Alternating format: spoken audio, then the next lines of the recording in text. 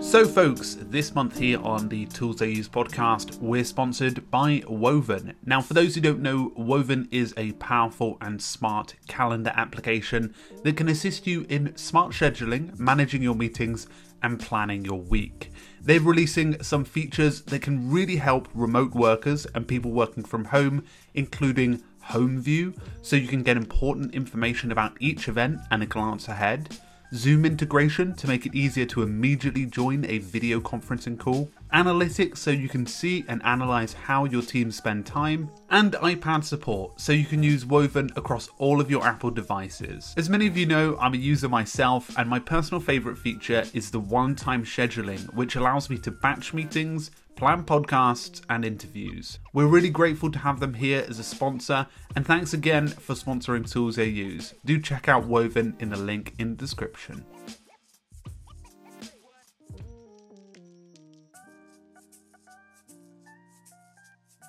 Hello everyone, welcome to the Tools I Use podcast. It is Francesco here. Today I'm very lucky to be joined by Eric Fisher, who is the productivity podcaster behind Beyond the To-Do List. Eric, it is so good to have you, and so great to finally, at least virtually meet you.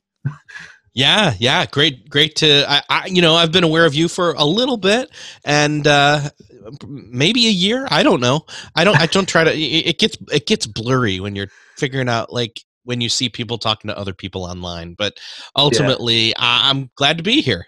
Yeah, I'm excited, and maybe fill in some of the gaps because that's not all you do. You keep yourself fairly busy. I've got a lot to do. I just recently, as of November, started working at a new role at Agorapulse. That's a Paris-based social media productivity tool, and that I really believe in, and I've used for a long time. And it's where you can connect all your social inboxes, as well as it's a scheduling tool, it's a reporting tool. It's an all-in-one tool that, and so I used to work in social media on the front end of things. I'm now on the back end of things. So it's nice to work for a tool that, again, allows you to publish and report and listen and engage all from one dashboard without having to jump from social media app to app to app. So that, and obviously producing a podcast. That's it. And that I guess it's pretty stressful. People find managing social media almost like a chore these days. Yeah, right? Yeah. And that's where I was for a while. For 5 years, I worked for Social Media Examiner as a social media manager and a community manager. Prior to that, I was doing it for 3 years at a university. So 8 straight years of working in social media out in public.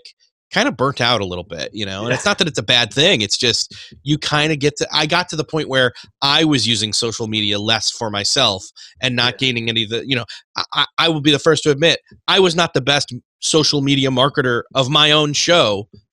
So I wanted to start doing that some more. Yeah. Oh, brilliant. Well, it's a fantastic podcast. If you haven't listened, we'll include it in the show notes. It's fantastic. Touching on the sort of first question, how do you sort of go about structuring a typical day for you? How does that begin? I guess it depends if you have a typical day. Mm-hmm. So a typical day for me, an ideal day even, hopefully, is I always want to make sure I've gotten enough sleep. So if something's happened, I try to allow myself to have a buffer and sleep till a certain point. I will get up earlier than the rest of my family, without any doubt. However, I like to have, that buffer of I'm up and I'm doing stuff. I'm either reading or potentially, sometimes that's when I go downstairs and to the basement living room area, and I'll watch a show. Just to kind of wake up while I have a cup of coffee. And most people are like, how productive is that to watch TV first thing in the morning? I'm like, it's perfectly productive because then I'm not staying up late. And then, I get to watch whatever I want. Nobody else is around. So what do you mean you're not knocking out all those emails first thing in the morning? No, actually, I do often do that. Sometimes I will actually have a tablet open, sit on the couch, have a show going that's, not something I have to pay super much attention to. Yeah. And I'll go through emails and I'll say, oh, delete, or archive, or, get rid of stuff. And not necessarily the answering of things, but the removal of the bulk of stuff, So Yeah. Oh, that's partially quite neat. processing. Yeah, I've not heard of like a concept like that. That's quite cool. Yeah. It's very So passive. Yeah. It is. And what it does is it makes it so that when so then here's how it goes. Later, when I've gone out, and ideally I've gone and worked out, then I'm back home. The family's up, they're getting ready for school, and I have a window there before when my wife and my son leave, and my daughter doesn't need to go to high school yet, but I'm the guy who drives carpool. Yeah. So we pick, she and I pick up another friend and so on. Until we leave the house, I have a window there, and that's when I'll sit down and I'll actually say, okay, let me answer some of these emails. Let me get those out of the way. That's a 7:30 to 8:15 type window, 45 minutes, and and because of that window, I'm moving at a faster pace because I'm like, I only have so much. I have an Alexa timer going off to let me know, hey, you need to leave in about 5 minutes. Oh, okay, great. Wrap this up. Be done. Yeah. I take her, and then often I will either stop at the coffee shop that's near the high school and sit and get some coffee, write ideas down and brainstorm, or depending upon if I have meetings earlier, that's when I'll be back for those. If I decide not to do coffee, I'll come back and maybe, again, depending upon if I have recordings booked, depends on what day it is, come back and do some research or pushing, projects forward. Then I get to about lunch, and I'll typically take at least a half hour or so. And what I'll try to do is sit and eat without looking at a screen so that I'm not looking at them all day. Yeah. So there's that. And then in the afternoon, I know I start to get more tired, so I'll allow myself to have a caffeine boost of some sort, typically with some tea or something. Try to taper off as we get into, 2-3 o'clock. I don't want to have more beyond that point. And then I'm winding projects down. It really depends. And then I'll do kind of a closeout of the day at about 4:30 my time. I will go into the email inbox one more time, just make sure there's nothing there. Go into Slack to see if there's anything work related that needs to be done, reply wise, and then I will shut everything down. Depending upon there's kind of a buffer there of depending upon what the family's schedule looks like that night. Yeah. Where like today, I do need to when we're done talking, I am actually going to close some stuff down, and then my son and I are the only ones around, so we're going to go do. I asked him what he wanted for dinner. He picked something. We're going to go do that real quick, and that'll be fun. And then when we come back, I've got like a 15-20 minute thing I need to finish. So it's all about being flexible, to be honest. Yeah, that seems like the key recipe or ingredient to the recipe that you got there is like flexibility around like other work life. So yeah, that's really cool. Yeah. I like that. And what are the sort of like tools that you use to help manage that? Like, I guess calendar, notes, and tasks is a very general structure. Yeah. We primarily I am using Google Calendar for the back end of things, but I always like to look at something that's pretty, or at least the user interface works well. And so I'm using BusyCal on both my mobile or tablet device settings, and I use it on the desktop as well. I just like the way it looks. To be honest, I looked at all the different ones, and that's the one I landed on. Yeah. As far as writing notes or digital scratch pad, I use Drafts. Okay. That's a Mac and a iOS app as well. And then I'll if I'm working on something or I'm sending it over to somebody, it gets copied or actually sent out from there into Google Docs for working collaboration purposes. And then as far as my task manager of choice, since about I think for almost 3 years now, it's been Things 3. Oh, yeah. And it's just because they sold me. Like I tried their they had a free trial for their desktop app for the Mac. Yeah. And it just felt good using it, use the user interface wise, and I thought this is what I'm going to use. And so I purchased it for all my devices, and I haven't looked back. I haven't had to pay for an upgrade in 3 years almost now, and I gladly would. And I've gotten really good at it. It's fairly easy to use. So yeah.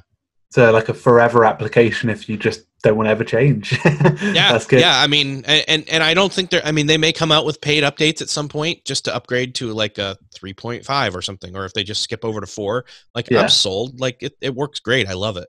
Yeah, definitely. Oh, interesting. And like one thing you talk a lot about on the podcast is sort of going literally the title of the podcast beyond the to-do list, and talking about those sort of concepts. Like for you, like recommending tools, how important do you think the tool plays into the general productivity system? Because like it'd be great to hear your sort of take on it. Sure. Yeah. I mean, again, I have gotten a lot of those questions where it's, hey, what's the best insert blank here tool, whether it's a calendar or email, task management, all of that, the best notebook. And honestly, it comes down to, I just say whichever one you're going to keep using. So, there's not a lot. I mean, I'm oversimplifying for sure, but there's not a huge difference feature set wise between a lot of these. It's moreover how it's set up inside of the app, how quickly you can get to it, where you find it, the user interface. And so that's, again, why I chose Things 3. Now, I know there's more that like an OmniFocus is doing. Like it can do a lot more, but none of that is as simple as I care to have things, be in terms of task management. Like I could do overkill, I could do tags, and I know I can do tags in Things 3 also, but so that's not a great example. But I just know that I could go through and create a bunch of different options. But I will say this: I have a friend, Jeff, who he uses Todoist, and Todoist is great. I used it for a while, had no problem with it, but I think he's paying for it, and I think over the course of the past almost 3 years now, I've now paid less because I paid one time. So cost is a factor, user interface is a factor. Those are the real things that, when it comes down to it, is testing out which ones you like, and just seeing, are you going to actually use it or not? So, yeah, that's good advice. It's like long-term approach as much as you can. Yeah, and I like that. Like with Things 3, you can just pay one off. Like that's rare in a lot of subscription applications these days. At least, like I'm sure they'll cotton on soon, but hopefully not. Yeah. And like, were you inspired by any like underlying productivity principles like GTD, or do you have any methodologies like Pomodoro method, anything like that? Well, yeah, for sure. So I would say that getting things done still, for the most part, I mean, even though I don't remember when it was, I talked to David Allen in the, I think, somewhere in the back half of last year for my show again. They came out with or maybe, I think it was like late summer. But anyways, David Allen was on my show, and I said, okay, I want to make this as simple as possible for anybody to getting things done, to understand it. And it's so simple. It doesn't, for the first time, I felt like it's the least complicated it ever had to be. I think we overcomplicate things when we look through it. And they had the Getting Things Done workbook was what had just come out. And I highly suggest everybody go through it, because it distills it down, strips off all the like extra, like, well, what about this? Well, what about this? No, we already covered that. It's this. We already covered it. It's capped. I mean, in basic, I will not rattle it off in its entirety, but capturing what you have to do, thinking about what it is you have to do, which you have to make time to think. And I think that's the biggest missing piece, or the biggest thing that people just are, they bump up against is, what do you mean I have to think about what it is I have to do? I just want to throw stuff in there and then just do it. Well, we know that's not how that works. We know that, if I want to, I mean, it's not about just getting stuff. It is about getting stuff done, but it's about choosing what to get done and then getting it done, not just receiving from somebody else. I mean, think about that. Actually, it's a great point. Let me take 30 seconds to riff on do this. So you are handed a task from somebody at work. Doesn't matter who it is. If it's a boss, coworker, whatever. You may or may not know how to do it, but if it's a brand new thing, even if it's not a brand new thing, actually, especially if it's not a brand new thing, it's something you've done before, but they have an expectation of how they want it done.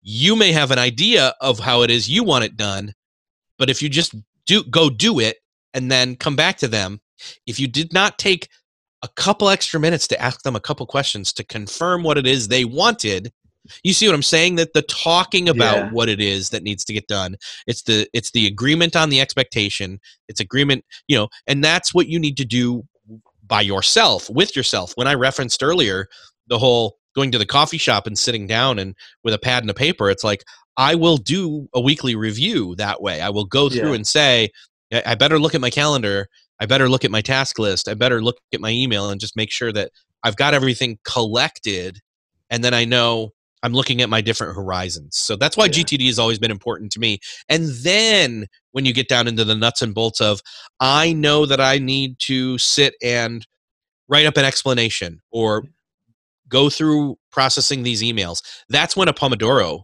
technique falls into place. That's when putting on headphones and listening to my choice of, Brain FM, where it gets me focused. That's where that comes into play. But if you don't have that map of, you can't look for shortcuts or faster or more efficient ways to do things if you don't know what the things are you're supposed to be doing. That's it. That's a really good that's point, where getting things done. Again, that's where people bump up against getting things done, is they want to get things done fast, when in fact getting things done is really a methodology of organizing what it is you have to do and then ordering it so that you can get it done. Yeah. So that's good. I think you hammered home on the point. It's like being a lot more intentional about your decisions or choices of what you do first, and then actually executing on it. I'm reading I'm doing a course at the moment, Sean Blanc's focus course. Yes, and that one's like really good for like being like, right, what do you actually want to do before you go and actually bloody do it? His Sean stuff is great, and that course looks amazing. And I would say everybody go get it. The only reason I didn't was because I knew I couldn't fit it in time wise right now. I've got too much going on, and that's okay.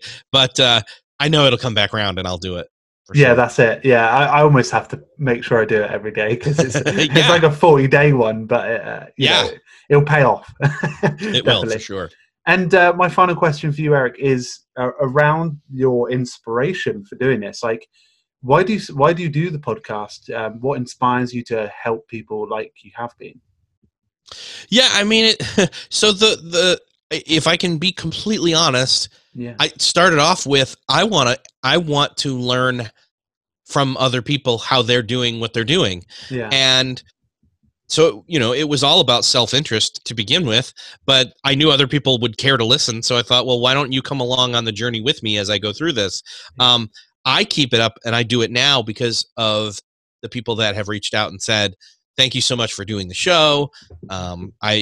This episode, I really learned this, those kinds of things, so hearing back from the community and the help that it's done for them. And again, I'm still learning, and new ideas come up. And, think about it. A couple of years ago, nobody knew about, nobody was talking about, nobody was thinking about, and Cal Newport hadn't come out yet with Deep Work. Then it came out, and and then Indistractable with Nir Eyal recently, and James Clear with Atomic Habits. Like, new stuff is always coming out, new research. So it's exciting. Yeah, definitely. And I'm yet to read that Indistractable one. It's over on that bookshelf. It's good. Yeah. It's really good. Did you enjoy it? I did. Yes. Yeah. That is. I mean, if people are looking for new productivity books, or just what's the next productivity book they need to read, that's one of the 2 or 3 that I would suggest. Lovely. Brilliant. Well, Eric, where can people find you after this podcast? Yeah. Come on over and listen and subscribe to mine if you haven't. You can find it easily at beyondthetodolist.com. Brilliant. Lovely, jubbly. Well, thanks for coming on, and I'm sure this won't be the last one of our chats, but thank you. And yeah, for sure. I hope you have a good poker evening. Yes, I will. Thank you. Yeah, it'll be good fun. All right. Thanks, Eric. You're You're welcome.